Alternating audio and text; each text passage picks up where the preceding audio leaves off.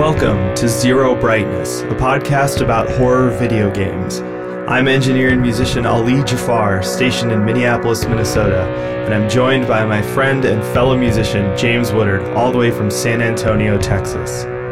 Today we're talking about the Resident Evil 2 remake, as well as the series' bizarre development history. Along the way, we detour into old RPGs, Sega Genesis soundtracks, and a whole bunch of other stuff. Because we're both musicians, which means we both might be stupid. Hey, maybe that's what the title means. You don't know. And there's only one way for you, the listener, to find out.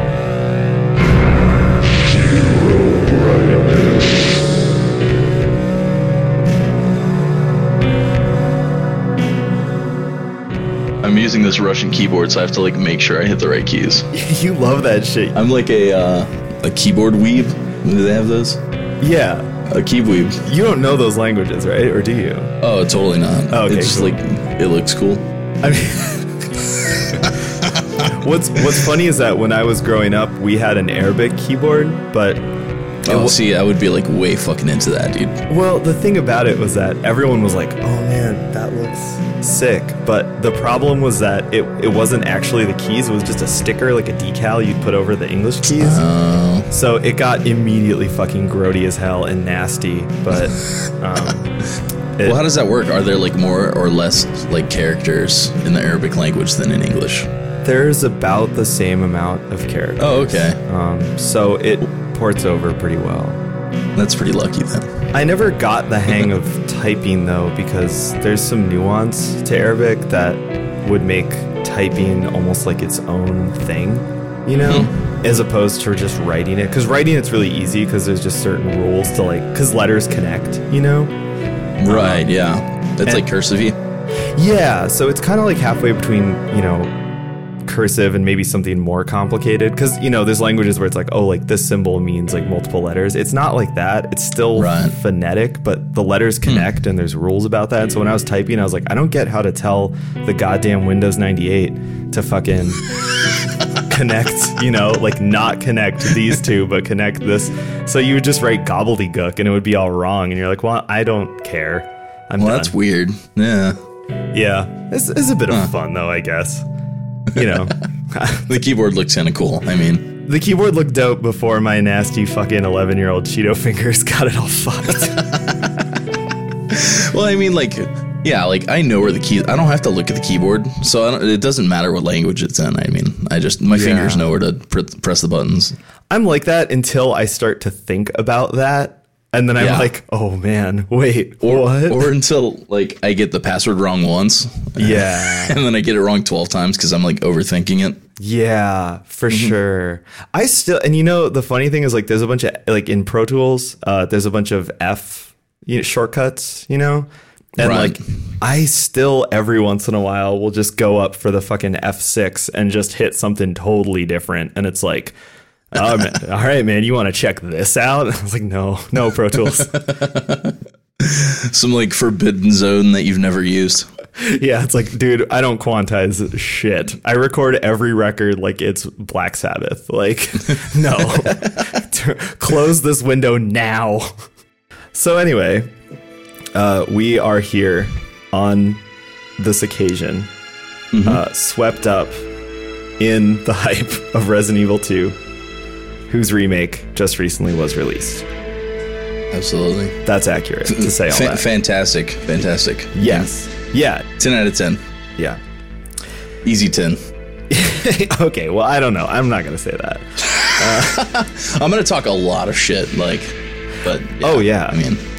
I think that's one thing, too. The more I thought about really every game in the Resident Evil series, it's I could talk shit for days, but it's definitely all out of love. But so they're so video gamey, right? And so much of it makes no fucking sense, but it gestalts into this charm, you know what I mean? And it just fucking works. Well, some of them work. Some of them work. Well, yeah. That's a great segue into what I want to talk about, at least in the beginning of this, which is that I feel like Resident Evil as a whole, the series, is some sort of high level game design garbage.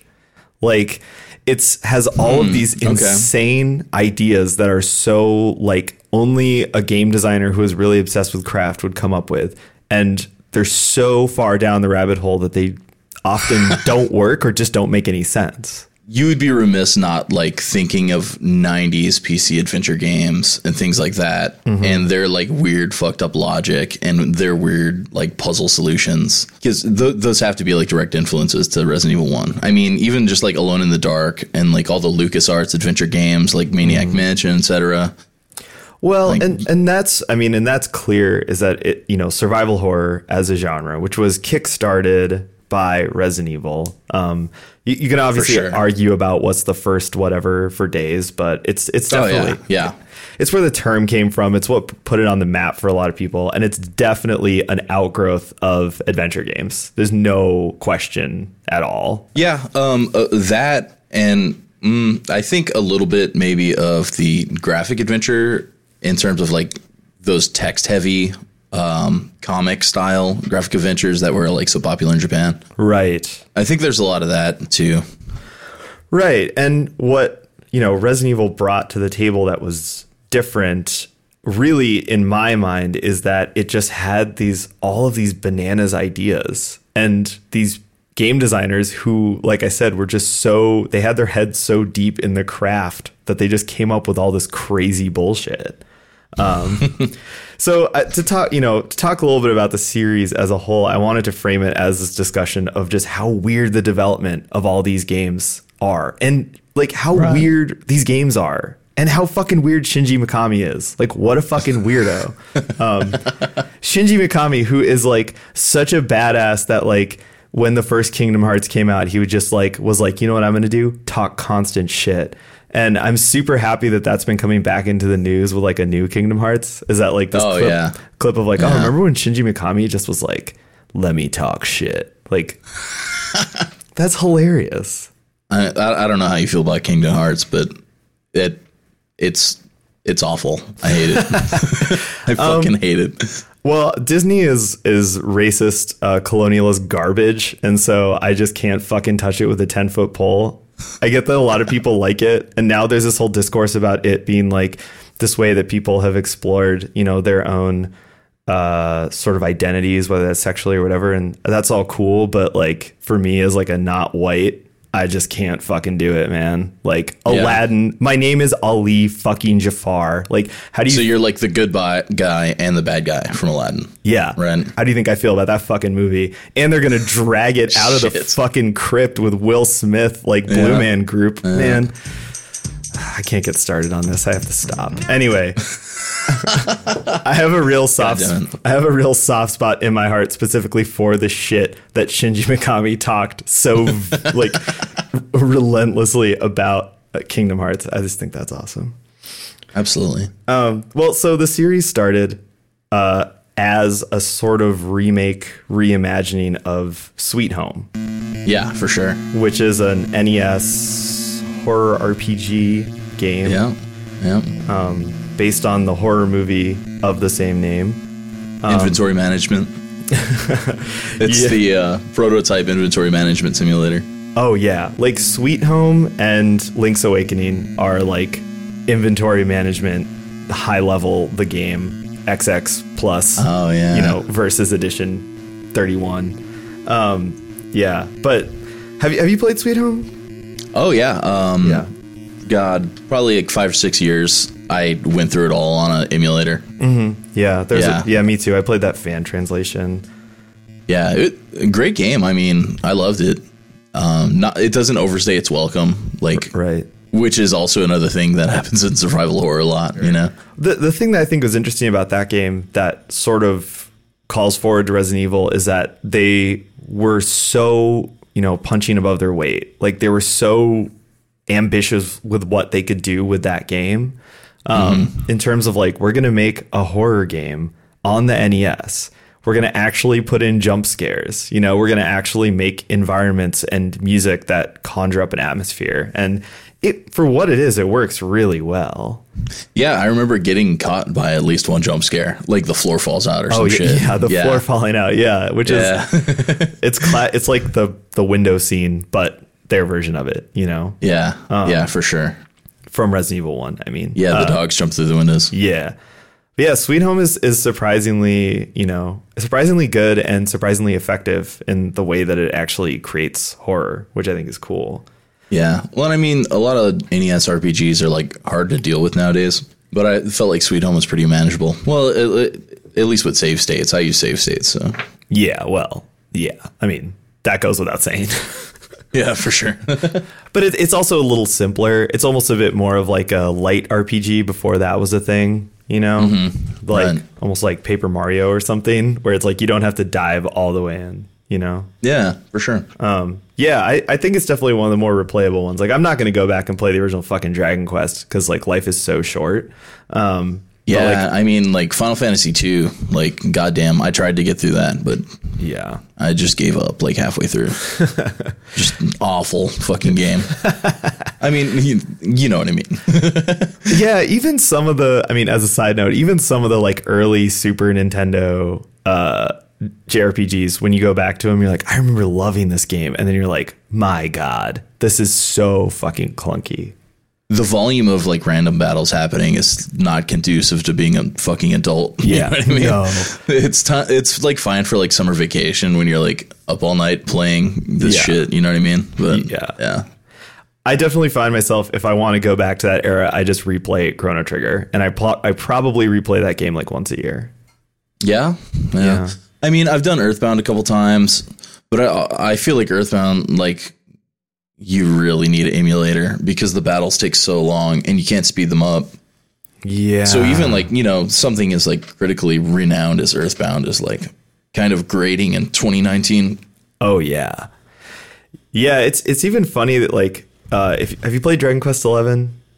Oh yeah, I almost beat it. I kind of gave up towards the end. Yeah. There was like so much shit to play. But yeah, I know you're getting there. Like even that, like it takes fucking forever. Well, and it does, and everyone's like, man, it's so old school. But when I was playing, Yeah. I was just struck by how much they changed. Like, there's so many concessions to modern design, and there's so many things like that. It's strange because like even in the battles, they'll let you run around, but it doesn't do anything to affect the battles. Yeah. So like, I mean, an hour in, I just disabled that because I thought it was goofy, and then it plays like the original Dragon Quest. Yeah. So like it's a weird mix between like old and new, kind of like I guess what we're going to talk about with Resident Evil 2. Right. But I feel like in a lot of ways it's not as successful. It doesn't like respect the player's time as much as a modern JRPG should, I think. I can see that. See, what was I think for me, I had been away from the genre for so long, and Dragon Quest 11 looked so good, and I was so excited that I jumped back in, and I was expecting like, well, here we fucking go. And I was really pleasantly surprised by how much I thought it respected my time. But I think it's also my frame of reference of like, I hadn't like the only games in that genre that I'd played in the last many years were replaying Chrono Trigger and Final Fantasy 7 and maybe Final Fantasy 6 in there somewhere. So I did just come off of playing the first two Trails of Cold Steel games, which are like super fucking weeb anime. But the PC ports, I mean, they're dope if you like reading a ton of dialogue and you don't like feel like a pervert, like just fucking playing this shit. Yeah. But real you shit. can fast forward through like the entire game. Yeah, I come on. Like I'm just like at that point where I just don't give a fuck anymore and I'll play it if I like it. Yeah. But the whole game you can fast forward, like the right trigger, you can hold it down and like you can just run through the game faster. Yeah, that's amazing. And you can skip all the battle animations with like just one button. And I really feel like those ports really respect the player's time.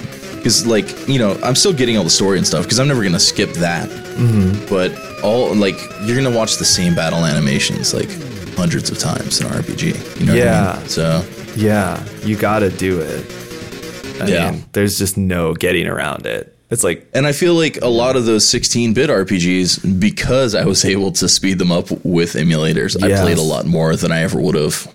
Yeah, it's funny to think about that because like I did play some of those games with the cartridges and an actual console like back in the day. But then I would say when I was the most into RPGs is probably when I was in like middle school and early high school. and that was when I was playing all of them on emulation. Like even the modern ones you could get emulators for if you were like that deep in the fucking internet. For sure. Which I was for that. I didn't like to talk to anyone on the internet, but I would take their fucking, freeware shit all day, which is still pretty accurate. But yeah, like it was funny, I remember, wow, God, what was it? I think it was like Final Fantasy 5 when they finally did like an actual physical re-release of that on PS1. Like I'd already been playing this fan translated emulated version, and I started playing it and I was like, oh my God, this is so slow. Right, yeah. I'm so used to just fast forwarding through everything and also not having load times, which was like insane. But for sure. Yeah, it's funny how used to that you get. Yeah, I mean, like we're gonna talk about this, but the doors in Resident Evil 2, like, I mean, after playing this new one, I wonder, like, if you go back to the original and remove all the door loading screens, like how much snappier that game would feel, Yeah, that is a really good question. There's a whole after playing this, there's a whole bunch of things like that too. Just like, yeah. Oh my God. Oh, but we'll get there. Well, okay. So From Sweet Home, basically the director of that game is one of the creators of Resident Evil. A few different people came up with the idea, and one of them, who I actually looked up an interview with, was Tokuro Fujiwara. And he actually hired Shinji Mikami to be the director of the game. And one of the reasons he hired him that I think is really amusing is that he was like, oh, Mikami likes horror, but he's also actually scared of it. Like, he actually gets scared at horror movies and stuff. So they wanted to hire him because they're like, well, he'll actually know how to scare a player because he gets scared. Right. Yeah, that's great. And it also, once again, like, it just points to the weird logic behind these games where it's like, not like, let's get these like dudes who are just going to come up with fucked up shit. They're like, no, let's get this guy who's scared of shit. And then like, he'll scare the player. The original Resident Evil, also Shinji Mikami has said that he didn't want it to be a series. He just envisioned it as this weird little project that they were going to just see if they could mix up like zombie movies, action games, and adventure games, and try and, make something successful. The game also, started the series tradition of iteration by having multiple versions of it, at least, in the ideation stages. Like, it was originally supposed to be first person. And it also was, once again, like, reaching way beyond their means and trying to make something that the PS1 at that time just simply couldn't handle. Which is how we got the fixed camera angles, how we got the door loading screens. Right. There's just so much in Resident Evil 1 that really set the tone for what the rest of the series would be like. And a lot of it was just situational bullshit, I mean, there were very few PS1 first-person games that could pull it off at all. I mean, there were games like Tecmo's Deception that were in first person, but that was a very blocky, like, cube area based game. Yeah. And I mean, there was like Medal of Honor late in the system's life, but that was like a Steven Spielberg thing or something, That was a big tech thing. People are like, right, holy exactly. shit. I remember feeling that way too. It's like, oh, it's like GoldenEye, but it looks way fucking better, Right. Or like Kingsfield. I guess Kingsfield was an early PS1 first person game. It's first person, very slow sort of RPG. Yep, and it's From Software, developed and published by From Software. 1994. That's what I was gonna say, is that I think that would have been the closest to what we would have gotten from a PS1 first person Resident Evil, and that game does not have the production value and presentation of Resident Evil. Not even fucking for sure. close. That would have totally sucked. I mean, yeah, like Kingsfield is cool as it is, as just like a depression simulator or something. Yeah. Well, I mean, like, I can imagine something like House of the Dead or something, like, but even if you look at the first Sega Saturn House of the Dead, that game looked like total shit. And it's on rails. I mean, you can't turn around and look around. Like, right. I'm sure geometry is like disappearing behind you as you go. You know what I mean? Oh, yeah. Well, and it's interesting too, because like, so this would become a theme that basically every game that Mikami did for the PS1, basically up until the kind of PS2 mid-period PS2 GameCube, he would always complain about the hardware limitations and not being able to do what he wanted to do. Like, I remember reading an interview in like EGM or something in like the 90s about Dino Crisis, and he was like, man, like the dinosaurs were supposed to be smarter and there were supposed to be fucking trees everywhere, and like, man, it just sucked, like, but in like a polite Japanese way. Well, they got the camera to move in Dino Crisis. Was that 2? The camera wasn't static anymore, but the first Dino Crisis was still static camera, and it looked like shit because of it too. Dino Crisis looked significantly worse, or the second one. Yeah, it's interesting that like a lot of the choices they made, and once again, this is kind of what I was saying earlier, there's also like game design stuff where it's easy to pick on it now, and people now especially, it seems like, to dunk on the tank controls and just be like, oh yeah, they're fucking awful. But at the same time, when you look at the design for the time and the hardware and what they had available to them, it's like genius. Yeah, I mean, Mario 64 came out in 1995, I think. Yeah. I mean, that set the real standard. But I think Resident Evil was pretty... But, like, I mean, even, like, Bubsy 3 came out after Mario 64. I mean, wow, I like that you've graced our first episode with a sick Bubsy 3D ref. Dude, it's a horror podcast, and that's, like, the scariest shit you can think of. Agreed. Well, I think the thing that's starting to bother me lately in the discourse, especially specifically around the Resident Evil 2 remake, is people being like, I've seen a lot of people saying, oh, you know, the tank controls made the game really scary. And I wish, you know, and I disagree with that. But I think the tank controls were brilliant as a workaround and as a way to give you a really well presented, sort of high production value horror experience. They just couldn't have done it with a free roaming camera. Yeah, I mean, those pre-rendered backgrounds were like crazy expensive back then. I mean, it probably took like Silicon Graphics workstations like days to render those scenes. You know what I mean? Yeah, and multiple artists, you know, and yeah, absolutely. So you can think of it as a limitation, but it's really not. I mean, you can watch speedrunners play this shit fast. I mean, well, and that's if you like the genre, if you got into the genre, you got used to it. Like, I definitely, at this point, if I pick up a game with tank controls, I barely notice. It's just like, oh yeah, it's got these. Okay, you know? Well, there weren't a lot of options for like the fixed camera controls. You could do something point and click, like the LucasArts games, where you click somewhere on the screen and then the character walks there. Right. Which, I don't know, that's really like, it detaches you from the gameplay. Yeah, it doesn't immerse you in anything like being able to actually move the character around, even if there is a layer between you and the character. Right. And then I think in the RE1 remake, they switched. So if you press right, you would walk right, which I think made a lot more sense. But then some people still preferred the tank controls. Right. Well, the RE1 remake, also, by the way, fuck you, Capcom, for making this now incredibly impossible to talk about, where it's like, which remake? Ah, god damn it. By just calling this game Resident Evil 2, you know? But yeah, the RE1 remake actually had a lot of different control options, and they did some weird things with them. Like, the original GameCube release is still, they're like tank controls, but they have all these subtle different manipulations to them. And there's some that are just so surprisingly different from the original controls, but it's still roughly the same, where it's like you have to accelerate and steer.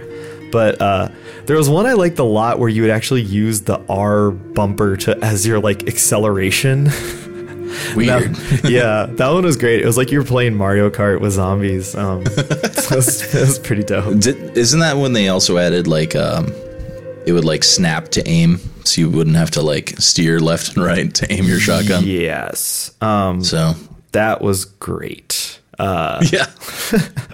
Yeah, the RE1 remake is still one of my favorite games ever, and yeah, we'll talk about it a little bit later. But I think it has a similar approach as the RE2 remake, even though it's a vastly different game. You know, but to go back to kind of the original series, after Resident Evil 1, you know, it was a hit, greenlit a sequel, and This also kind of continued the trend of there being multiple versions of each game due to iterations in development. Famously, the Resident Evil 1.5. Which I was like super looking forward to when I was like 12. Yeah. They even put out like previews and like EGM and shit, I think. Oh, yeah. No, there were tons of screenshots. There is a build that people have, like a kind of janky build that you can look up on YouTube and watch some playthrough of. Yeah, some dude put together like half whatever is left over of that game. It's pretty cool. I mean, it is cool. What's super interesting to me about it is that the reason that it got shit canned, because it was pretty far along. I mean, to be shit canned, you know, they had actually done a lot of work on it. And what happened was that they had basically hired like a script doctor or like the video game equivalent of a script doctor to come in and clean up the scenario and what was going on. And they were looking at it and they were like, what the fuck is this? Like, what is wrong with you guys? Like, this is bullshit. And basically 1.5 was just going to be Dawn of the Dead, but like dumber. And so this guy or this person, the script doctor type figure was just like, nah, fuck that. And so they rewrote the whole scenario. And then they ended up having to basically make a whole new game. I'm sure, you know, same engine, a lot of the same assets, but one of the protagonists is different. The police station, I think, was just going to be like part of it, and then it became, you know, most of the game, things like that. But once again, I just think it's so fascinating that, you know, Resident Evil, it's some of the, you know, biggest and best games of all time, you know, from the outside, but from the inside, they were just like, whatever. Like, fuck this. We'll just do whatever, you know? Yeah, I mean, development hell is always 90% of times like a really shitty game comes out of development hell. But I mean, then you get something like RE2, which is like a total masterpiece, and it's probably only like a masterpiece because it went through development hell and got shit canned. Well, one of my coworkers taught me this term that I will now probably totally misuse, but I believe it's called agile project management. You know, so it's like, I feel like that's how they develop these games, was just like always being on the move and always being able to roll with the punches. So if they were like, something isn't working and they bring someone in and it's like, do this, even if it's totally redo everything, they'll do it. And I think that's cool. And, you know, it gave us Resident Evil 2, which is a fucking masterpiece.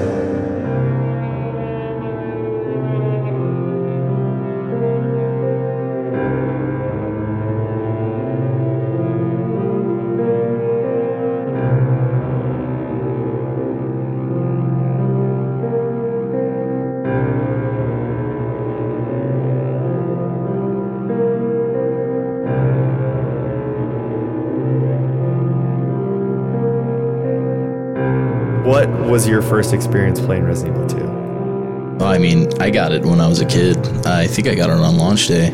Oh, we had Resident Evil 1. It was like one of the first games we had on PS1. Mm-hmm. We had like the long box version. Remember when the PlayStation 1 games came with like the long cardboard thing? Oh, yeah. Yeah. So like we played the shit out of RE1. Like before we even had a memory card, we would just like start the game over. Like, me and my older brother, we would just like fucking start from the beginning every time, you know? Nice. Played it to death. So when RE2 came out, I was like really fucking stoked. And I had been like reading EGM about it, like all the previews. So like the hype machine was like real. Like, oh yeah. In prepubescent James's mind, you know what I mean? So like, yeah, I mean, I got it, like played the shit out of it. I think I got to the end in a weekend, and I got to the last boss and I ran out of bullets and I had to start the whole game over again. I was so fucking pissed. So classic though. So I think I started with Leon and I never beat the Leon A scenario as a kid. And then I was like, fuck this, I'm going to start over. Oh, nice. I didn't know you could kill the last boss with the knife. I mean... Oh, yeah, for sure. There weren't any like speedrun strats back then, you know what I mean? No, yeah. So... I just started again with Claire, and I did like Claire A and Leon B, and that was like my RE. And I was much more frugal with my ammo on the second playthrough. Oh yeah, well I feel like that's a classic Resident Evil experience, is doing a playthrough that you have to restart at some point. Getting to the end is pretty fucked up. I will say that, but That's one thing I actually liked about the Resident Evil 1 remake is when that game came out, I hadn't played a Resident Evil game in a while, and I bought that and played it, and that actually happened to me like really close to the beginning. And I was like, oh really? Oh shit. Like I had to remember how to play those games. But yeah, that's a classic move. You got to kind of remember which hallways are wide enough that you can just like leave that zombie just chilling there. Yeah, exactly. Yeah. I love that shit. My zombie management in RE2 Remake was much better on my second and third playthroughs. Oh, yeah, totally. Well, and they made that, I think, more of a challenge than in like the RE1 remake, you know? Right. Or it's just kind of like burn it. Burn all of it. Yeah. Yeah. Yeah, I actually played Resident Evil 2 originally kind of far after its release. I played the N64 version. Oh, really? Yeah. I was going to ask if you had ever played that version because it seems like so few people did. Yeah. I didn't have a PlayStation. All my friends did. So I played the first Resident Evil game on like at my friend's house and I fucking loved it. And then when RE2 came out, I was super excited because the commercials were so fucking sick. Yeah, those commercials were dope. Dude, that was the era of fucking sick video game commercials. Wasn't that Romero that did those commercials? He did one commercial for Resident Evil 2. Oh, okay. And that's amazing. And then there's also like the one that I saw when I was a kid. It was just a normal commercial. I mean, it just had cutscenes from the game in it and the cool music. And I don't know, that was enough. I was like, yeah. It was like that, and I thought all the Squaresoft commercials from that era were also amazing. It was the same thing. It was like, for sure. For sure. It's like we just put so many resources into these FMV cutscenes. Let's just chop them up, throw them in here, throw some music under it because music's also dope as hell. And then it's like, yeah, Parasite Eve. I'm gonna fucking buy that, or whatever. Yeah, dude. There was something like really special like happening in that era of gaming. Oh yeah. With these like big Japanese developers like Square and Namco, Capcom. Like what a great like couple years of gaming. Yeah. Oh, absolutely. But yeah, so I waited until the N64 version of that game came out, which must have been in like 2000 or 2000. Yeah, I think it was 2000. Wow, was it that late? Yeah, it's maybe 99, but I remember in 99 still seeing like previews of it and stuff because it was coming to the Dreamcast. The Dreamcast and then N64 version came out around the same time. I didn't even know there was a Dreamcast version. Oh yeah, there's a Dreamcast version. Damn, yeah. So those are the versions I actually played because my friend who got a Dreamcast got that game too. So I played the N64 and the Dreamcast versions, and those versions are incredible. Like, is the Dreamcast version like the best one? I think so. It definitely looks the best. I can't remember what the controls were like. The thing with the N64 version was the graphics were amazing. It used the expansion pack. Thank you very much. Yeah. Need that RAM. Oh yeah, dude. Need that little red guy. Give me the RAM. And the controls were actually really good. It gave you, once again, kind of like the RE1 remake, it gave you a bunch of different options for controls. It used, the analog stick, and you had 2 different D-pads to choose from, and it may be just me being most familiar with that version, but I always thought those controls were like the best. Yeah. I really, really liked that version. And yeah, it looks great. And the Dreamcast has, I think, kind of the same thing going on. But yeah, I was obsessed with Resident Evil 2 because I somehow convinced my mom to buy it for me, and which like was weird. And so she did, and she was even kind of like, "What is this? Like, are you supposed to be playing this?" I'm like, "Yeah, it's fine. Don't worry, Mom." There's just a corpse on the front cover. Yeah, like don't worry about it. It's chill. But so for me playing it, I have this nostalgia of like playing the game and loving the game and being scared of it on like a level of playing it, but then being a lot more scared of my like traditional Muslim parents like walking in on me like playing this game, and like in my worst nightmare like seeing the quasi pornographic game over screen and just being like, okay, we are like sending you somewhere to fix you. Yeah. I mean, my parents never walked in on me playing Fear Effect on PS1. Oh God, yeah. Oh fuck. When survival horror gets sexy. Oh God. Only in that PS1 era could like these small-ish teams make these weird fucking niche games. This is like a whole other conversation, but like the AAA gaming industry now is just like so fucked and far up their asses. Like, Yeah. there's like no innovation. And I mean, like that era of gaming had like so much innovation. Yeah. And I guess like games on PlayStation were like cheaper to produce because Japan was just like spitting out fucking games. It was like a machine gun of like PlayStation 1 games coming out of Japan. So weird and fucking, so many niche games from that era. And I mean, there were fucking 2 Fear Effect games now that I think about it. Yeah. Retro Helix was the second one, I think. I think I played them both. Yeah. I watched a friend play them. Yeah. I had a friend that worked at KB Toys and he would like constantly be stealing PlayStation games. Oh my God. And so like he had just like a giant stack of like Survival War was a shit. So like we would either play everything or I'd watch him play everything. You know what I mean? Totally. Yeah. I remember like I got my PS1 right as they were sort of discontinuing the support for it. So I just went around to all the stores. You know, we had a FuncoLand and we had a Software Etc. And I would just go and buy these amazing games for like $2. And so I just, with like fucking lawn mowing money, I was like going around and buying shit, which I later sold to start my recording studio. Well, I mean, emulators, right? Well, no, like I was actually really hyped about it. I was like, thank you, 12-year-old me, because like you bought this game that's now worth $200. Like, fuck yeah, bro. No shit. I should say I'm not a collector of literally anything. I just keep things if I need them. Yeah. Yeah, if I turn on my webcam, you'd see my like 300 Sega Genesis games behind me. Yeah, I just keep the stuff that I need. So like on the Genesis, it's like, well, I have to have a copy of Gunstar Heroes. And if I have that, for sure. Yeah. I'm probably good. I'm not going to go into it. There's so many great fucking Japanese Genesis games. Oh, yeah. Well, and eventually, you know, if we keep doing this, we could get around to talking about Splatterhouse and then just have like a fucking Genesis. Splatterhouse 2 and 3. Oh, yeah. And just have a Genesis like Nostalgia-thon. Yeah, I mean, there was a couple really weird games. The Haunting, starring Poltergeist. Have you heard of that one? Yeah. Jesus Christ. Wow, that came out of nowhere, dude. Yeah. Fucking talk about weird niche shit that would never happen now. Oh, God. That game is really hard to play. Dude, I loved it when I was a kid. I saw through all of its like shortcomings and I loved it. Yeah. I mean, it's not like Bubsy level, but it is hardcore. But like we had the same thing where it's like if we got a game and we decided it was cool, we'd play the shit out. I mean, we loved Bubsy. We like legitimately fucking loved Bubsy.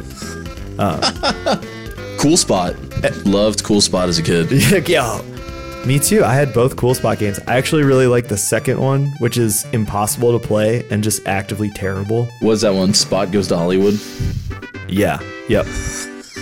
Yep. That was one of my earlier PlayStation games. Yeah. That was on PlayStation? Yeah. It looked better too. It had like better like pre-rendered graphics and shit.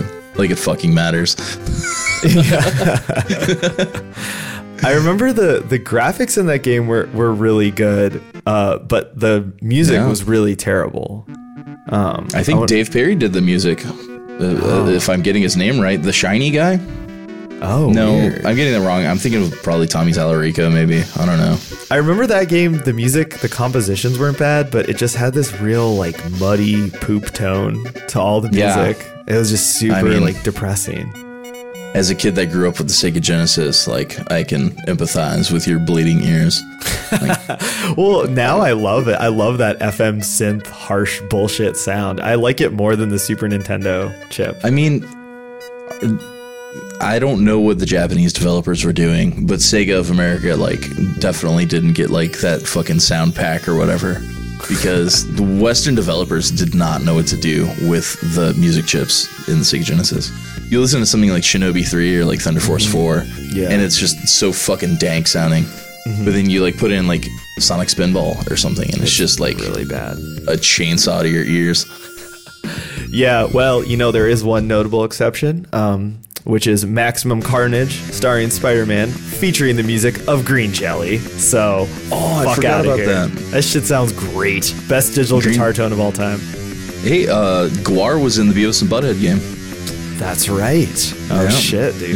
Yeah, that's real shit. And then there was Rock and Roll Racing that had a bunch of shit, like Black Sabbath and Golden Earring. Yeah, we looked those up. I think it was at work. We looked those up not that long ago because someone was like, "Do you remember this game? Was this real?" And I was like, "Yeah."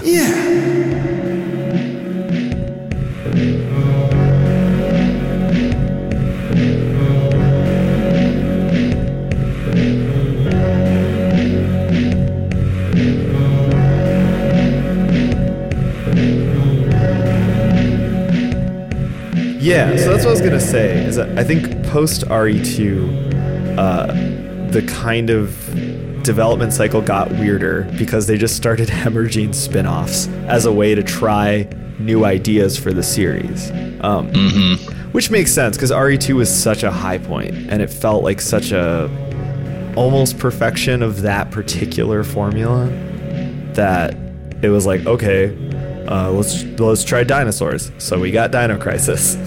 And then it was like, let's try Samurai. And then we got fucking Onimusha.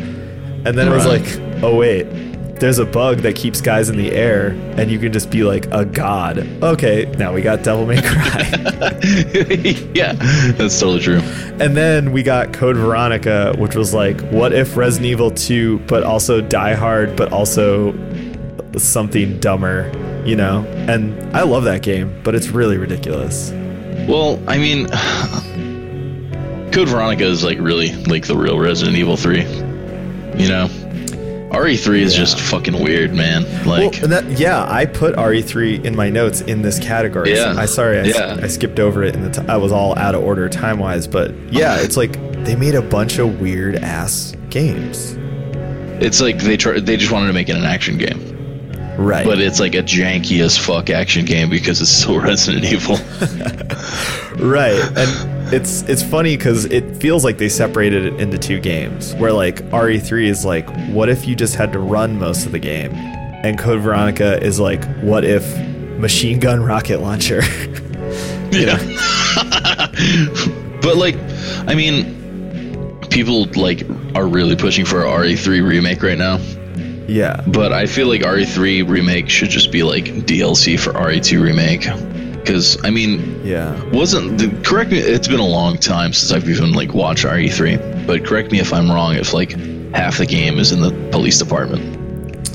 Yes. So a lot of RE3 is in the police department. A lot of it is also kind of out in the streets a bit more, which I think was a selling point. It was like, oh, you actually get to see more of that Raccoon City urban environment. Right. What's interesting about the RE2 remake, to jump ahead to that for a second, is that it takes a lot of ideas from RE3. So it's a bit funny that people were immediately like, give us the RE3 remake, which is at least easier to say. But because they took the ammo crafting and running from a big enemy directly from RE3, and those two things are huge components of the RE2 remake, as we'll talk about later. Yeah, for sure. But yeah, so they made all these fucking spin-offs and they're all just weird. But they were all basically test runs for RE4. Yeah, in a way. Yeah, I could see, because Devil May Cry, I mean, I don't know, the over-the-shoulder camera thing was kind of still novel, I think, when RE4 came out. You know? Yeah, and in development, though, there were, once again, multiple versions of RE4. That there were some that looked a lot more like Devil May Cry, some of them that looked more like a traditional Resident Evil game. They showed off a few different batches of like screenshots and some brief, gameplay. It's interesting, and what they ultimately came up with was definitely different. It was a departure, and that's another, I think, to me, like a hallmark of a Resident Evil development cycle is there's a ton of iteration, there's a bunch of weird versions and crazy ideas, but what ends up coming out doesn't really look like any of that.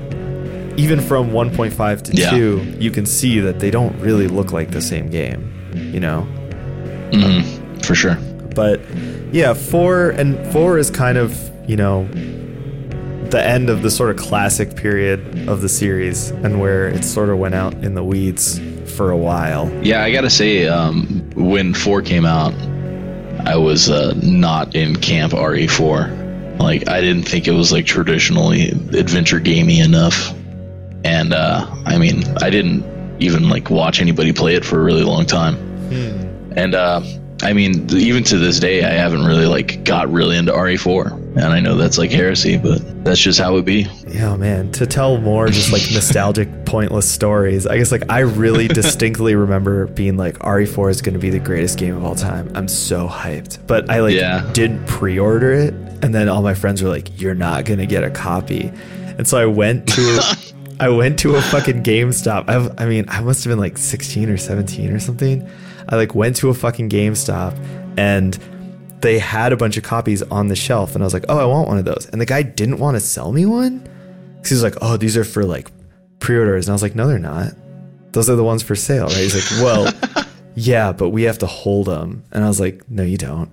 And I like... I had to badger this fucking guy into selling me a copy, and he did, and I went home and played it. And I remember the first day I played it, I actually didn't play it that much. I probably only played the first like couple hours of it. And I was like, this is fucking incredible. Like, this is the best fucking game. And it was funny because the longer I played it, the more that feeling started to kind of fade a bit. And I would say by the time I finished it, I was like, this is really, really good. But I'm interested to see what they do with the next one. Like if they actually make a horror game and not a shooting guys in robes simulator. Right. It is a really fucking good game. I do think it's probably one of the best games ever, and I love it. And it's really easy to replay. I've probably replayed it like 10 times or something, but I agree with you. I see where you're coming from. And I always kind of had that feeling of like, I hope they get back to making horror games at some point, because it's not, the first couple hours are a horror game, and the rest of it is not. That was just like where like I kind of fell out of love with the series too, because like RE4, 5, and 6 were like not interesting to me at all. Yeah, 5 and 6 are just bad. Yeah, and then 7 came out and it was like fucking, it wasn't like the first couple games at all. It was like, you know, Texas Chainsaw Massacre, but the inventory management and the jump scares and the atmosphere was just like super Resident Evil. And RE7 was fucking great, or at least, you know, like the first 2/3 of RE7 were great. But I mean, that's kind of how I feel about almost every Resident Evil game, is that like the first 2/3 are great, and then like the last chunk is just a slog that you run through real fast to get the game over with. Well, I agree. And I do, you know, at some point I'd like to do a more sort of in-depth examination of Resident Evil 7, because I think it's fascinating, like how they just took the structure of the first game. And it's fascinating because it doesn't all work. Like the beginning of it works, and then towards the end you're like, why did you guys do this again? Why did you put a fucking secret lab? Why did you make me? Why? Like the whole salt mines thing. I mean, but then I don't know. They do have to make it a Resident Evil game, right? It's not like a Texas Chainsaw Massacre game. Well, and you know, this is a good segue into the Resident Evil 2 remake, because I think I love it. And oh yeah, it's great. The reason that I'm so hyped, that I still, even though I've, you know, fucking played through all the scenarios now, I'm still feeling like hyped up about it, is that it really fixed a lot of my problems with Resident Evil 7. And I think like when I did go back and play a little bit of 7 after I think I beat the like AB, and it's really interesting. Like, oh yeah, like this, it's so classic Resident Evil where it's like, oh, this feels like a test run for doing the rest of a series. It did feel like a huge reboot. Yeah, for sure. It was like putting a defibrillator on the whole series, you know what I mean? Right, but specifically with the uncertainty that metaphor entails, where it's like, well, maybe he'll wake up, I don't fucking know. You know? Right.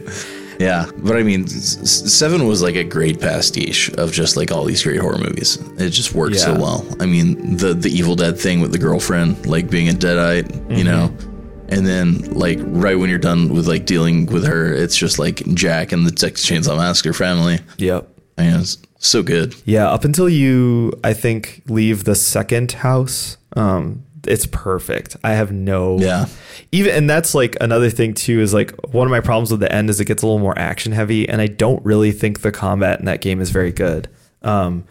which is weird because it's just first person. You know, it should be fine. I didn't like it, and I think it's more of an enemy design problem. Yeah, all the enemies are like bullet sponges, and that's not like satisfying. No, I think, you know, or at least, well, I mean, Resident Evil 2 does it in a more interesting way, I think. Yeah. Well, I also enjoy the shotgun because heads explode. You know what I mean? That's like a great visceral feeling, regardless. Yeah, totally. But I mean, one thing that both these games have in common that also calls back to, I think there's kind of like 3 remakes in the series. There's the Resident Evil 1 remake, there's RE7, which is a reboot, and then there's now the Resident Evil 2 remake. And all of them have the same ethos, which is let's go back to the core of what makes this series itself, and then let's add other different mechanics on top of it and try and change up the formula. Run. And then when something works, they pull it into the next iteration. They pull it into the next episode of what they're doing. And I thought that was playing the Resident Evil 2 remake, you know, going into it, there were certain things that I was like, why is Mr. X in the whole game? Like, or most of the game, sorry, not the whole game, but he's in a lot. He's not in that much of the original game, and he's not like that, you know? It's true. I think of Mr. X more as like a game mechanic the more I play the game, though. And then like you figure out like how to fucking, all right, this is my 4th playthrough and I know this is going to trigger Mr. X. Right. And so what do I do to minimize my fucking Mr. X's active time? And I do all this other shit around that. And then I finally trigger him. And then I like do exactly the things I need to do. And then I'm, you know, in the next part of the game. But I think it's interesting just to look at why the decision was made. To me, it seems like they were just looking at RE7 and it was like, man, everyone was raving about the parts with the Jack. dad. Yeah, with Jack. And it was like, that's canny, man. That's fucking smart. Yeah. And I think also you get to a part of the game where you've boarded up some of the windows and you're getting more comfortable in these hallways, and it's starting to get less scary. Yeah. And, you know, you're comfortable doing your little runs, your little item runs, running back and forth to your little safe spot. And then they just fucking throw Mr. X in and he's like, I'm going to invade your fucking safe space. You're not safe anywhere. And even when I'm not here, you're going to hear me like stalking you. Yeah. So totally. Like right when you start feeling comfortable in RPG, like they throw Mr. X at you, you know, it's fucking brilliant. I hate him, like, and like that's why I know how to, like, you know, I played through the game 4 times. I know how to like minimize my Mr. X time. I did have a really funny experience with like I had 2 back-to-back playthroughs. I think it was my like Claire B and Claire A, where they were flip-flopped. Where like in my Claire B, he was super aggressive and he was everywhere. And then in my Claire A, I think, because that playthrough was weird. Like I hit some weird glitches, like stuff would desync sometimes. Weird. And I think I had a weird glitch where he was just like super chill. That sounds great. It was really funny because I had just done the Claire B where I had just he was everywhere. Well, he just shows up so early in the B scenario. Yeah, like, if you're not careful, you can like straight up like trigger him 5 minutes into the B scenario and you're just like fucked for like an hour. I did do that. That is what I did. Yep. Yeah. I'm cool. Well, so just to back up for a second, I guess, and just so Resident Evil 2 remake, basically they went in and they completely rebuilt the original Resident Evil 2, and you know, to use a term you used earlier that I think is perfect, they kind of made a pastiche of all of the most well-loved Resident Evil mechanics. So it has the story and the setting and the general pace of Resident Evil 2. It has the over-the-shoulder camera of Resident Evil 4, but it has the sort of freedom of movement in combat that Resident Evil 7 had. And the inventory management's like directly from 7. Yes. And it's in the same engine too. So if you liked 7 and you're familiar, it's immediately likable. Like just little things like the font is the same. The menus look the same. Stuff like that. Yeah. Yeah. I mean, a lot of the animations are the same. Yes. Like Leon cutting the tape on the electrical box. Yep. That's like straight from RE7, you know? Yeah.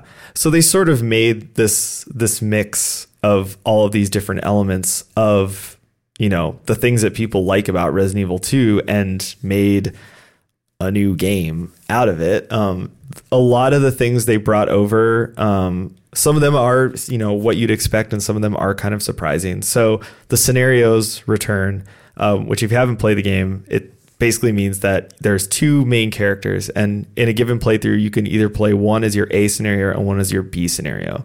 The A scenario is longer. It's a little bit more involved in the story, and they're sort of your main character. The B scenario is shorter. It intertwines with the A scenario. Yeah, a little bit shorter. It intertwines with the A scenario, and it's just overall like a different take on the same events. And I don't know if it references them as this in this game, but in the old game, it was A and B. So Leon A means you played Leon first. Leon B means you played Leon second. Right. And I think it's canon. Claire A, Leon B is canon. Really? Yeah, that's what I've heard. That's what the nerds so on Reddit weird. all agree to. Well, I mean, because Leon was disc 1, right? So yeah. I think most people defaulted to Leon A because Leon was disc 1 in the original release.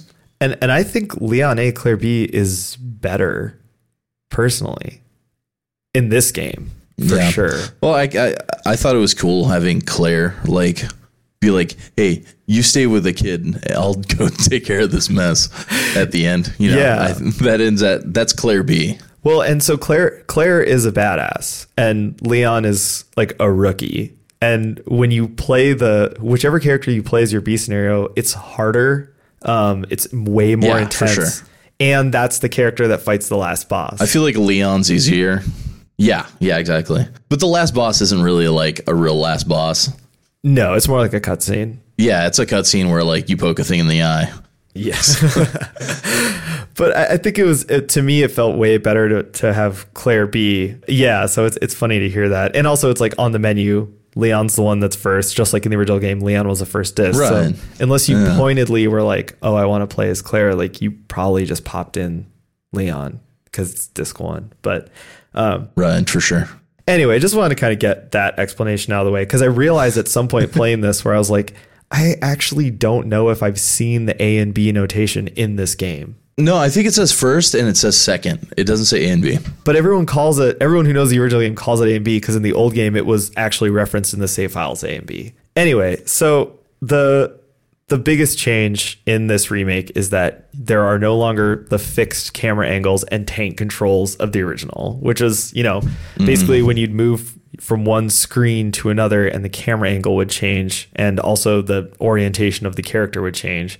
So you had this really clunky system for moving around the game world. Now it's just fully open. And you think that would make the game easier because you wouldn't be able to like hide, or you'd be able to see everything around you.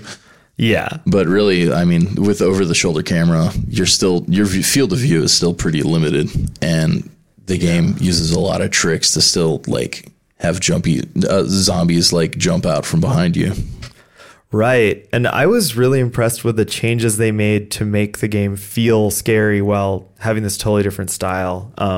The zombies are the big one. Oh, for sure. Yeah. Like, they are fucking great. Like, I was really impressed. The zombie destruction is really great too. Like, you can tell that the character models have like a sub skin underneath that's just like all fucking meat.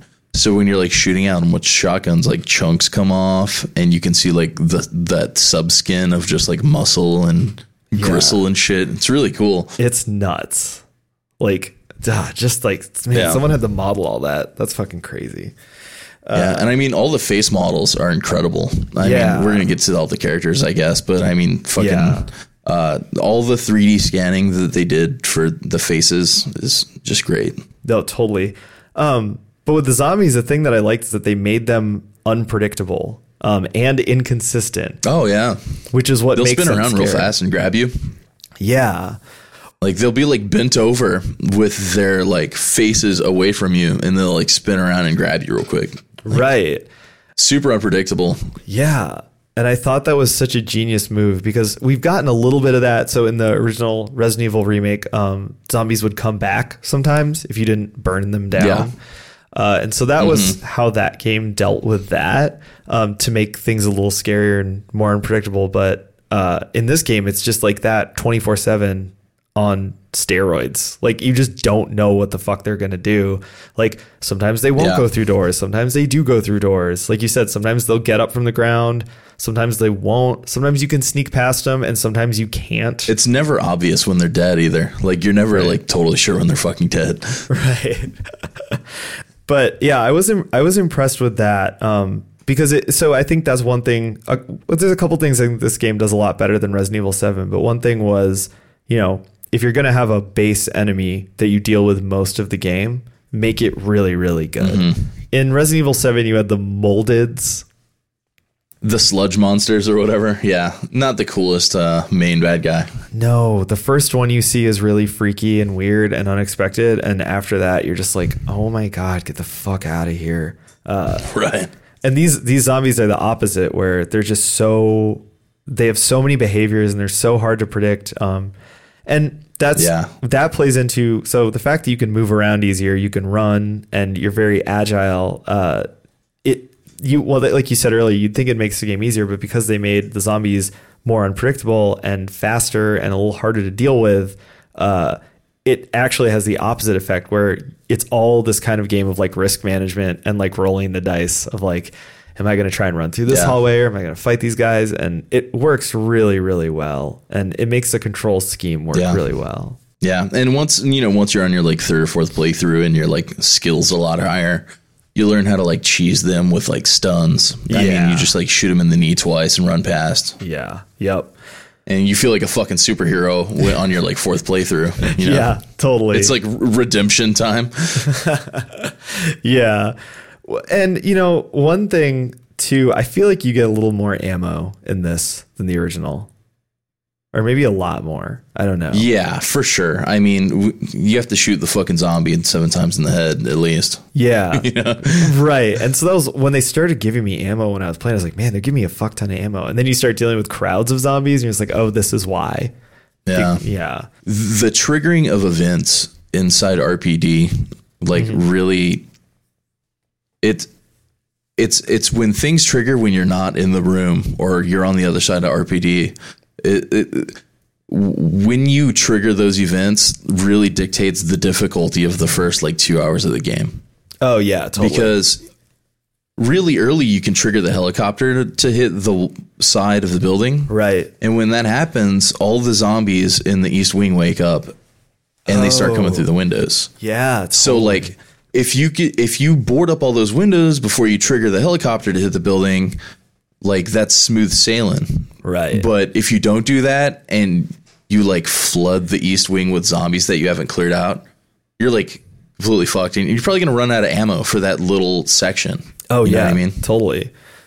No, totally. It's fascinating. And in that way, and in a few other ways, it has that old school feel. It feels like the old game. So, some other stuff that they brought straight over. A lot of the layout is actually the same. Yeah, which is really cool. Yeah, because like there were points what I would get to and I would be like, oh yeah, I know this place. Like I remember this, Yeah, for sure. Those are like really cool moments. Yeah, for sure.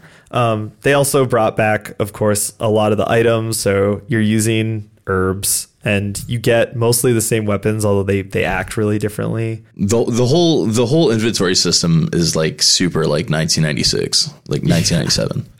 Right. The fact that you can't drop items, or when you do drop an item, it just like disappears from existence. Like, yeah.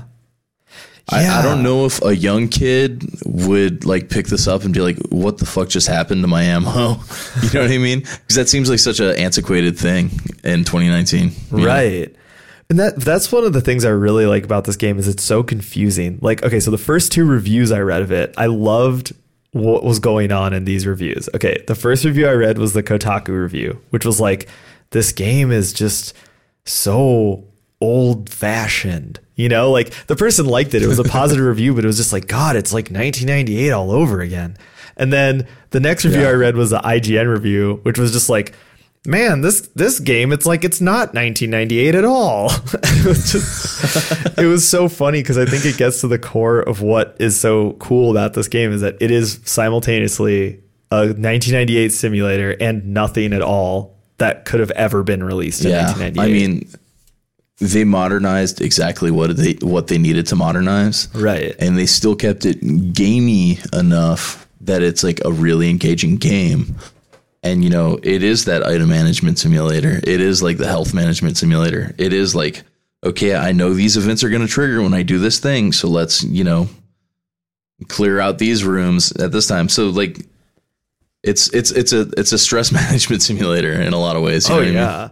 Like if you just pull all the horror away, like the what are the game pieces moving around? You know what I mean? Yeah. It's very Diner Dash.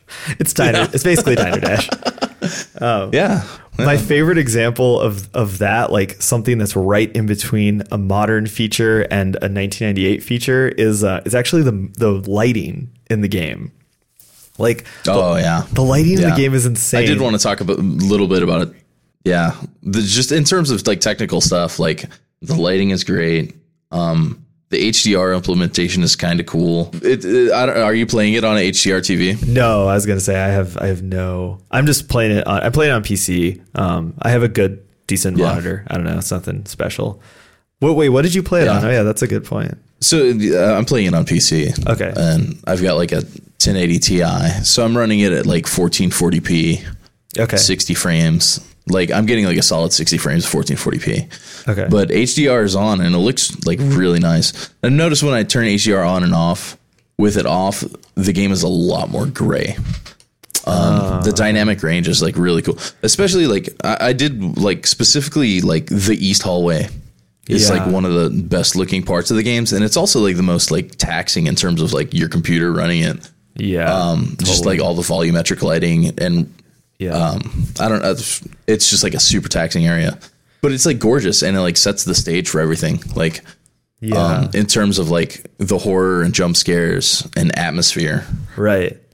The thing that I loved about the lighting though was that, okay, so in the original game, when you move between rooms, there's a loading screen. There's a door opening animation, as we mentioned earlier. And so, and it's also pre-rendered. It's like an artist made a background. That's what you're looking at with a 3D character model mapped over it. So you can really easily go from a room that's really brightly lit and totally like blown out into a room that's like pitch black. Obviously, if you don't have that buffer in between those two rooms, it would look fucking ridiculous. And so when you move between two rooms like that in this game, it's like they preserved some of the original lighting. So overall, the game is way darker than the original, but yeah, for sure. They preserved some of it, and it's super cool because when you move between rooms, you can see the whole lighting change in this really weird, dramatic way that's like very uncanny. It's like not even lighting. It's like color correction too. Like you walk past a threshold and like the color correction completely changes. Right. It's done so smoothly though. It looks great. It's cool, but it also fucks with the HDR settings. Oh, sure. So like, I don't know how they would fix that though. You know what I mean? Because some rooms are just like more gray than others. Well, and I'm glad they didn't because it keeps a lot of the atmosphere of the original game. Yeah. And I mean, it looks cool. Like you want to feel warmer when you go into like the lobby because that's like the safe area. You know what I mean? I loved it because I was like, man, this is such a cool callback and it's such an interesting way to do that. The thing too, I cranked a lot of the settings, but I liked it better locked at 30 frames. Did you? I thought some of the stuff like that, because I could tell that it was like, well, if this was at 60 or high, I don't think you can go higher than 60 with this game, but if it was at 60 or up. Yeah, you totally can. Yeah, I think it's got an unlocked frame rate. Oh, okay. Yeah, yeah, you're right. But I was noticing when I had it just at 60 and it was staying solid, but like some of that stuff just looked really weird. And the cutscenes felt like they were closer to 30. And so when I bumped it down to 30, I thought the whole game just looked smoother to me. Like smoother. Not in terms of frame rate, but just the lighting effects and stuff looked smoother. I did notice that the frame rate does dip in the cutscenes. And I think it's because every time the camera changes, the lighting changes. And I think that makes the frame rate drop. Well, and also most people still do cutscenes at 30. Like that's a thing now that a lot of people are running into with games where they're like, oh yeah, these cutscenes are still at 30, but I'm running this game at 120 frames or whatever. It's funny that you brought that up because Shinji Mikami, like, he like infamously locked The Evil Within 1 at 30 frames because he said it made it look like more like a movie. Yeah. And then like the PC gaming crowd just like, you know, like destroyed him for it. Well, and the real problem was that he slapped the fucking bars on it. Yeah, I think the publisher put out like a code to make it 60 frames a second and get rid of the bars. Yeah, I played the game long enough after release on PC that I could turn off the bars, but I didn't know that initially. So I actually rage quit on like the second environment because I was like, this is fucking stupid. Like this, what is this? Yeah, this is a whole other conversation, but I loved the setup to The Evil Within, and then like after like maybe like the third or fourth stage, I fucking hated it, and I just stopped playing it. Really? Yeah. I had to restart that game 4 times to beat it because I kept rage quitting, and now it's probably like one of my favorite games ever. Really? Yeah. Yeah, I just didn't like how it got all actiony with the fucking big fat guy chasing you around and you had to like use traps to stop him and shit. Yeah, it's not really a horror game. The sequel is great. I don't know if you've played the sequel. So, a little bit. I pirated it and didn't really play a lot of it. Yeah. But I tried to play the first game as a stealth game because it really sets it up like that. That's how you get to play the second one, though. Yeah. Yeah, and then so like once they like start you to like it forces you into playing it as an action game. I kind of like checked out. Yeah, that was my big problem, especially early on, where it's like you can tell it's supposed to be a stealth game, but the stealth mechanics are so bad that you either die or fight all the time, right? Constantly, or find weird glitches that let you get through levels without fighting. That's pretty much it. Yeah, I mean, I love stealth games, and I feel like stealth and horror should be like put together a lot more often. Oh yeah, more successfully. Well, speaking of RE7, one thing that and technical stuff too, I thought that the animations and the characters in this game just look so much better than RE7. It like blew me away that's only a couple of years after that game. It's such a huge improvement. Yeah, I mean, going from like the way Jack would like switch animations and stuff as while he's walking down the hallway, always looks a little janky. Oh yeah. Like, I mean, Leon and Claire are like perfect. Yeah. There's still some like Mr. X jank, I feel like, especially when like traversing rooms, things like that. I feel like they could have done something more with the design than like the guy who has a katana waiting in line at the Chick-fil-A. Like, I feel like that was a missed opportunity. But at the same time, he's just like a big hulking mass. It has that like Babadook, like real, like he's a big shadow. You know what I mean? Yeah. It was just, you know, when I was on my first playthrough, I went to the post office and there was a guy, like a weird, like elderly weeb in line who was dressed exactly like Mr. X. And I was like, shit, it kind of ruined it for me. That's so funny. And I was like, I know he has a katana in that Geo Metro out there.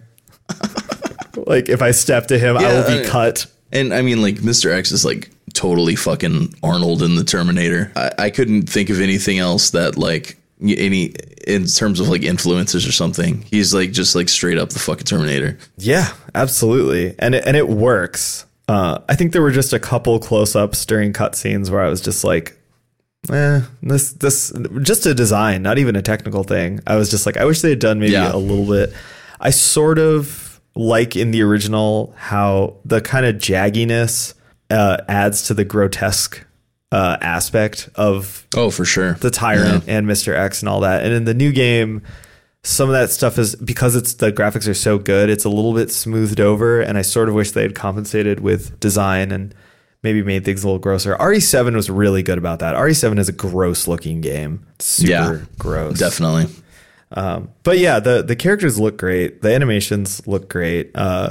We were in the notes here to talk about the characters themselves. Our stars are not great as characters. Oh yeah, I mean, like Leon is like such a like anime trope rookie character or something.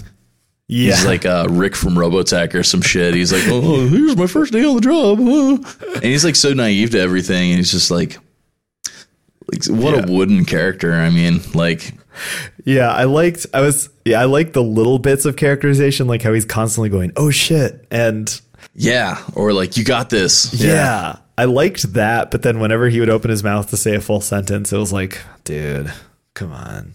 Yeah. And like the whole Ada thing and everything, like he's such like a one-dimensional character. I'm sure he had a good reason. Claire's almost that bad, but I think she's just a little more interesting. But she falls into the trope of like turning into a mom, like at the first possible opportunity. She's like, I'm a mommy now, you know? Yeah, totally. And it's interesting because contrasting that are the secondary characters who are all better. Hello, human. Oh yeah, like what's the Ben, the reporter? He's probably like the best character in the game. Yep. And he gets like 6 lines of dialogue, but it's just so good. It just reminds me of like all the great like minor characters in horror movies that would just die, and like, I don't know, just like great 80s horror. Yeah, absolutely. And, similarly, you could say that about Marvin, who's like the cop who pulls you out of the east hallway and kind of tells you what's up. Yeah.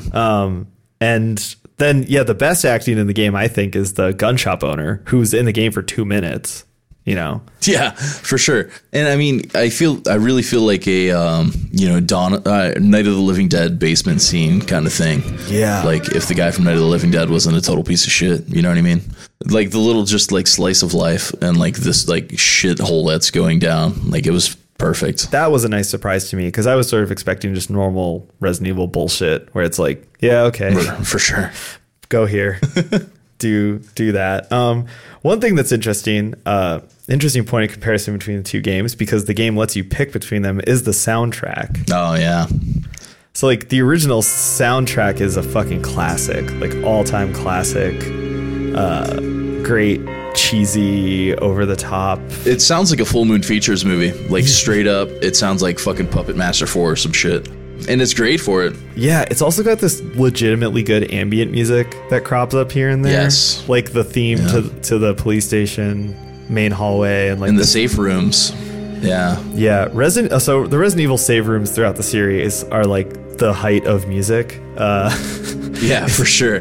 Like greatest hits. Yeah. I actually, for a while, I was in a band where I had a looper that it had like 10 slots. And so I just had every Resident Evil save room song on it. And just that's so fucking good. God damn it. In between songs, I would just like play it. And it was funny to see who would catch it. They'd come up to me and be like, Resident Evil, dude. That's so cool. But yeah, so in the new game, it's startling because there's barely any music at all.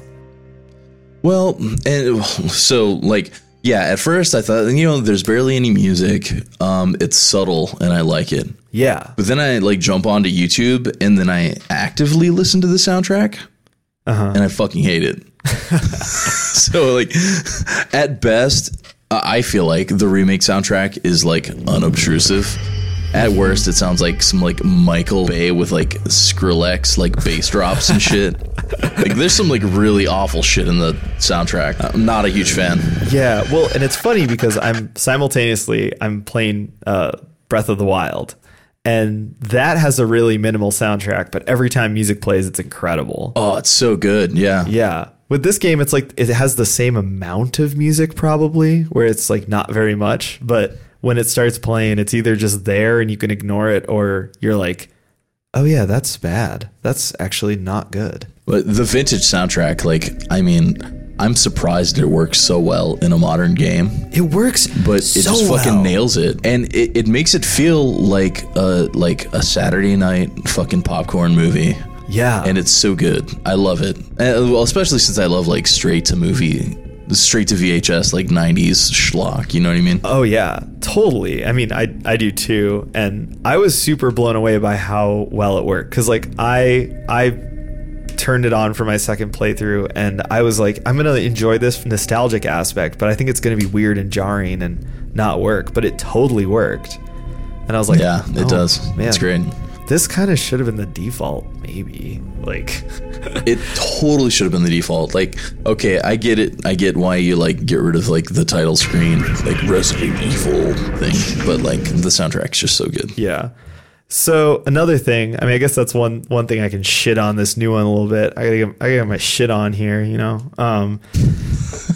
Another thing though that I'm totally gonna shit on is that they didn't improve the differences between the scenarios, and they may have actually made them worse. Totally worse. I hate it. I played through the game like 4 times, and I like really wanted more shit to follow up. Yeah, there's several plot holes. There's huge plot holes that they introduce with this version, mostly around Annette Birkin. Well, all I'm gonna say is that Ben didn't have to die because Ada had that fucking thing the whole time. Yeah. The little Batman tool thing. Oh God, that thing. Also, that's not even in my notes, but fuck that little Batman tool thing. That's so stupid. Yeah. So in Leon's story, Fucking Capcom. 0 out of 10. you play as Ada, and she has this quote unquote hacking tool that's literally just like a magic wand that makes stuff start and stop. And it's so stupid. So stupid. Yeah. I hate it. Did you get, so there's a part where you get locked in an incinerator and you have to use it to escape. I got fried the first time, like super deep fried. Yeah, the first time I got fried because it's like a stupid, like, those puzzles are like kid puzzles from like edutational games. Is that what it's called? Edutation? Edutainment. Yeah. I like edutation way better though. I need to get my education. Yeah.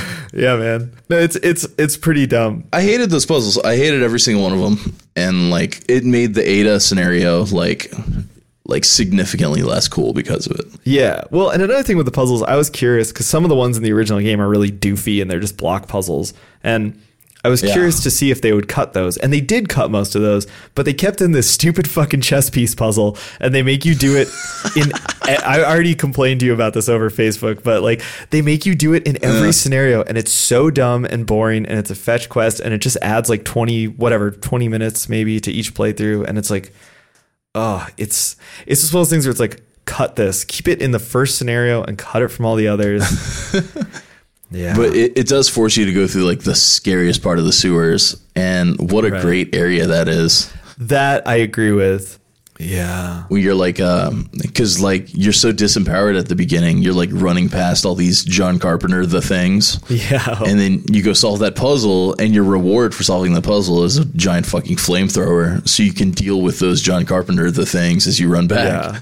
Right. And you use like 100% of your fucking flamethrower ammo doing it, but like for that moment, you feel like empowered to kill everything. You know what I mean? Yeah. Totally. No, I do love that part, but yeah, fuck that chess piece puzzle. It annoyed the piss out of me. If there was a whole list of things that I would have hoped they would have fixed, I think the differences between the scenarios being more balanced and better would be one thing. And they actually just made it worse.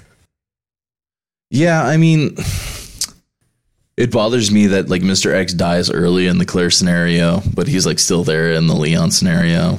Yeah. I wish there was more linking across them. Yeah. Because like, okay, like when Ada gets stuck in like the trash compactor, like Star Wars, Yeah. fucking like in the timeline, what happens? Like Leon lets her out, and then 10 minutes later, the little girl gets stuck in there. Like, and then like Annette has to explain herself like twice.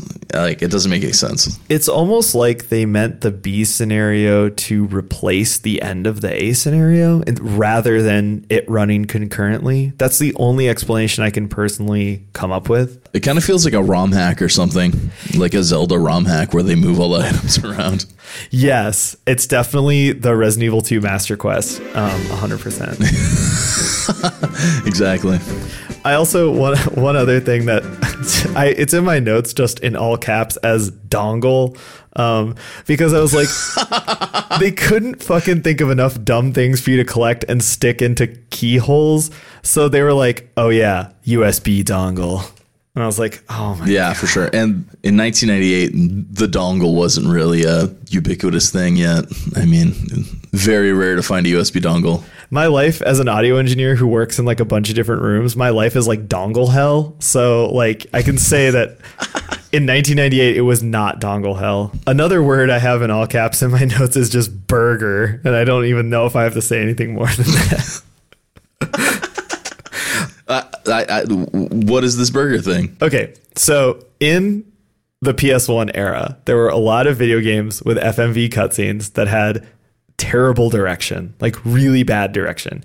My two favorite examples. I am familiar. Yeah, I know you are. And my two favorite examples are, number one is the ending of Final Fantasy VII, which just like kind of farts into the end of the game, you know? It's just like, what? Like it just ends.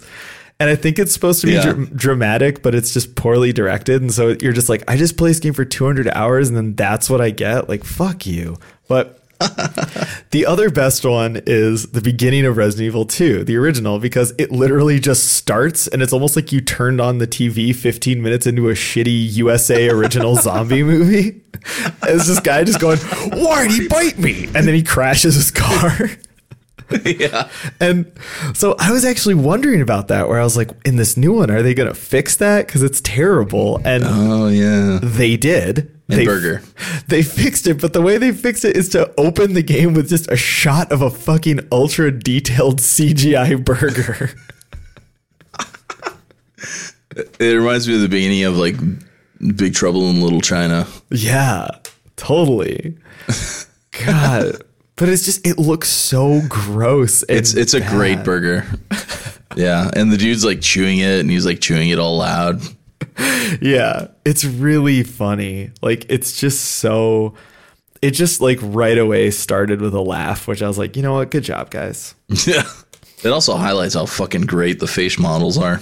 Yeah, exactly. And the writing, because he goes, sounds like my wife. Yeah, that shit was great. It's just like right away. It's like, yep, you're still here, asshole. Yep. Like, yeah, it's still 1998 somewhere, you fuck.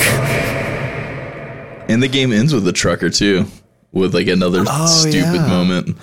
Oh yeah, that whole ending is pretty like USA original movie. Yeah. What?